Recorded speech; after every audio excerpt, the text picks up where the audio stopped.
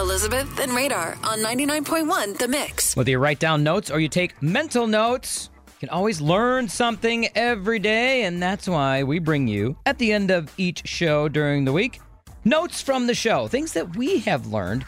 Like I learned I made it to number 1 in my life. Finally. You did. Bears fans who always loses, but I made it to number 1. Cubs fan that loses. I have given the number 1 gift on Valentine's Day that nobody wants. Which is? Workout equipment. And I gave the Thigh Master to my wife some 30 years ago when I first met her. First Valentine's Day. It's First amazing Valentine's that she Day. even stuck with you all those years. When she looked at you and thought, this guy doesn't get it at all. Doesn't have a clue. She will never let me live that down. This is why I try not to screw up in life.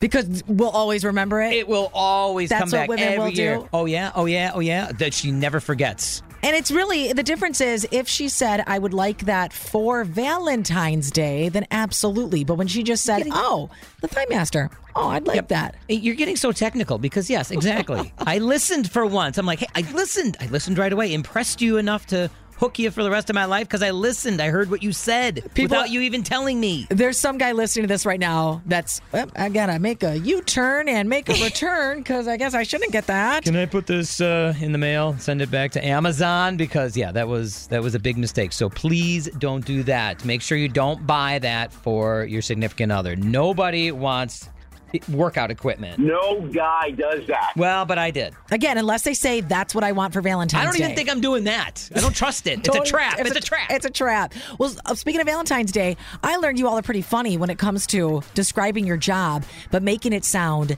sexy. Mm-hmm. Because on Halloween, we always like to do this fun little conversation on air. Describe your job and make it sound scary. Well, on the Day of Love, let's make it sound sexy. And some of you called in and had the best descriptions of your job. I put random naked people in my bed.